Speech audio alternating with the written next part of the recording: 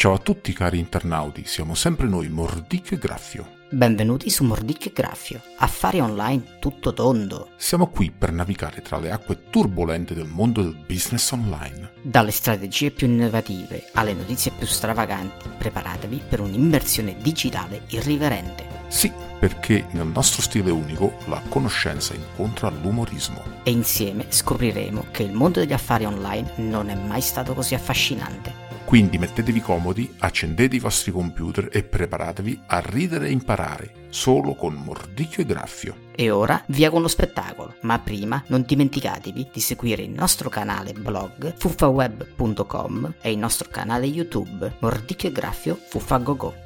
Il meraviglioso mondo del business online italiano, un luogo dove le opportunità sono più abbondanti di un buffet all you can eat, ma la competizione è più feroce di un reality show di cucina. Benvenuti nella guida sintetica al business online italiano. Prima parte, dove vi sveleremo i segreti nascosti di questo affascinante mondo digitale. Sì, avete sentito bene. L'esplosione del business online in Italia è così reale che potrebbe far saltare le vostre menti come fuochi d'artificio in una notte di Capodanno. Nel 2023 questo mondo digitale offre opportunità che fanno sembrare il jackpot del Superenalotto una piccola vincita. Ma aspettate un attimo, non pensate che sia tutto rose e fiori. Queste opportunità vengono fornite con un pizzico di pepe in più, sotto forma di sfide uniche. In questa guida SEO vi sveleremo i segreti per avere successo nel business online e sì, sveleremo anche alcuni trucchi sporchi. E ora il momento che avete aspettato con trepidazione: come avviare un business online di successo in Italia. Non vi preoccupate, non vi chiederemo di vendere gelati ai pinguini, ecco i passi fondamentali. Definisci la tua nicchia, identificate il settore in cui desiderate operare, scegliete un'area in cui abbiate competenza o passione, perché sì,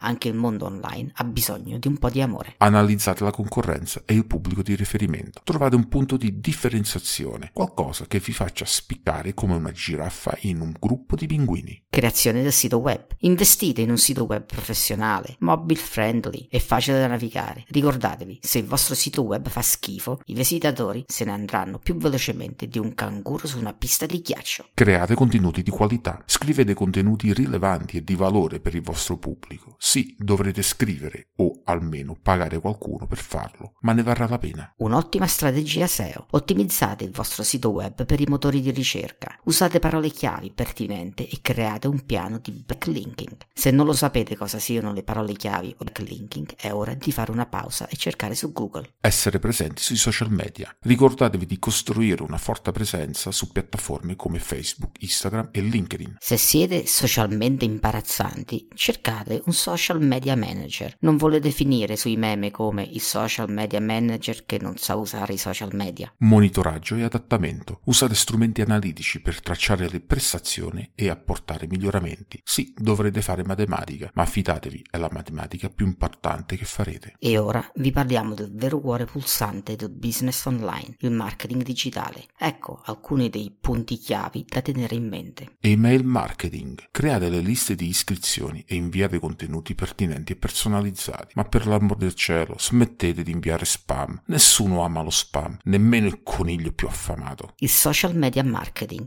dovete interagire con il vostro pubblico. Condividete contenuti interessanti e usate gli hashtag pertinenti. Ricordatevi, social media è come una festa. Nessuno vuol parlare solo di se stesso. Content marketing. Create blog, video e infografiche di alta qualità per coinvolgere il vostro pubblico. Sì, il contenuto è ancora re, ma dovete essere più interessanti di una soap opera per conquistare il pubblico. Pay per click, PPC, advertising. Usate pubblicità a pagamento per raggiungere il pubblico target. Sì, dovrete pagare, ma consideratelo come un investimento del vostro futuro lussuoso. Marketing di influencer. Collaborate con influencer del vostro settore per aumentare la visibilità, ma attenzione, scegliete influencer credibili, non solo chi ha il maggior numero di follower. Anche i pappagalli possono avere molti follower, ma non comprerebbero mai i vostri prodotti. Analisi dei dati. Monitorate le metriche e adattate la vostra strategia in base ai risultati. Se i dati vi dicono che state facendo tutto male, è ora di cambiare strada. L'e-commerce in Italia è più caldo del tiramisù appena sfornato. Per conquistare il mercato online considerate questi aspetti. Gestione dell'inventario. Mantenete un inventario aggiornato e garantite tempi di consegna consegna rapidi. I clienti odiano aspettare più di quanto odiano i cattivi servizi di consegna. Pagamenti sicuri. Offrite opzioni di pagamenti sicure e convenienti per i clienti. Nessuno vuole sentirsi come se stesse giocando alla roulette russa con la propria carta di credito. Ottimizzazione per i dispositivi mobili. Assicuratevi che il vostro sito sia ottimizzato per dispositivi mobili. La maggior parte delle persone naviga sul loro smartphone mentre aspetta il treno o si trova nella fila del supermercato, quindi rendetelo facile per loro. Recensioni e feedback. Raccogliete recensioni positive e rispondete ai feedback dei clienti. Un cliente felice è un cliente che lascerà recensioni positive, mentre un cliente arrabbiato è un cliente che lascerà recensioni negative ovunque. Il SEO è come il tesoro nascosto di un pirata del mondo digitale. Ecco alcune strategie efficaci per trovarlo. Contenuto di qualità. Crea contenuti informativi e di alta qualità per attirare i visitatori. Sì, dovete essere più affascinanti di un racconto di viaggio di Marco Polo. Backlinking.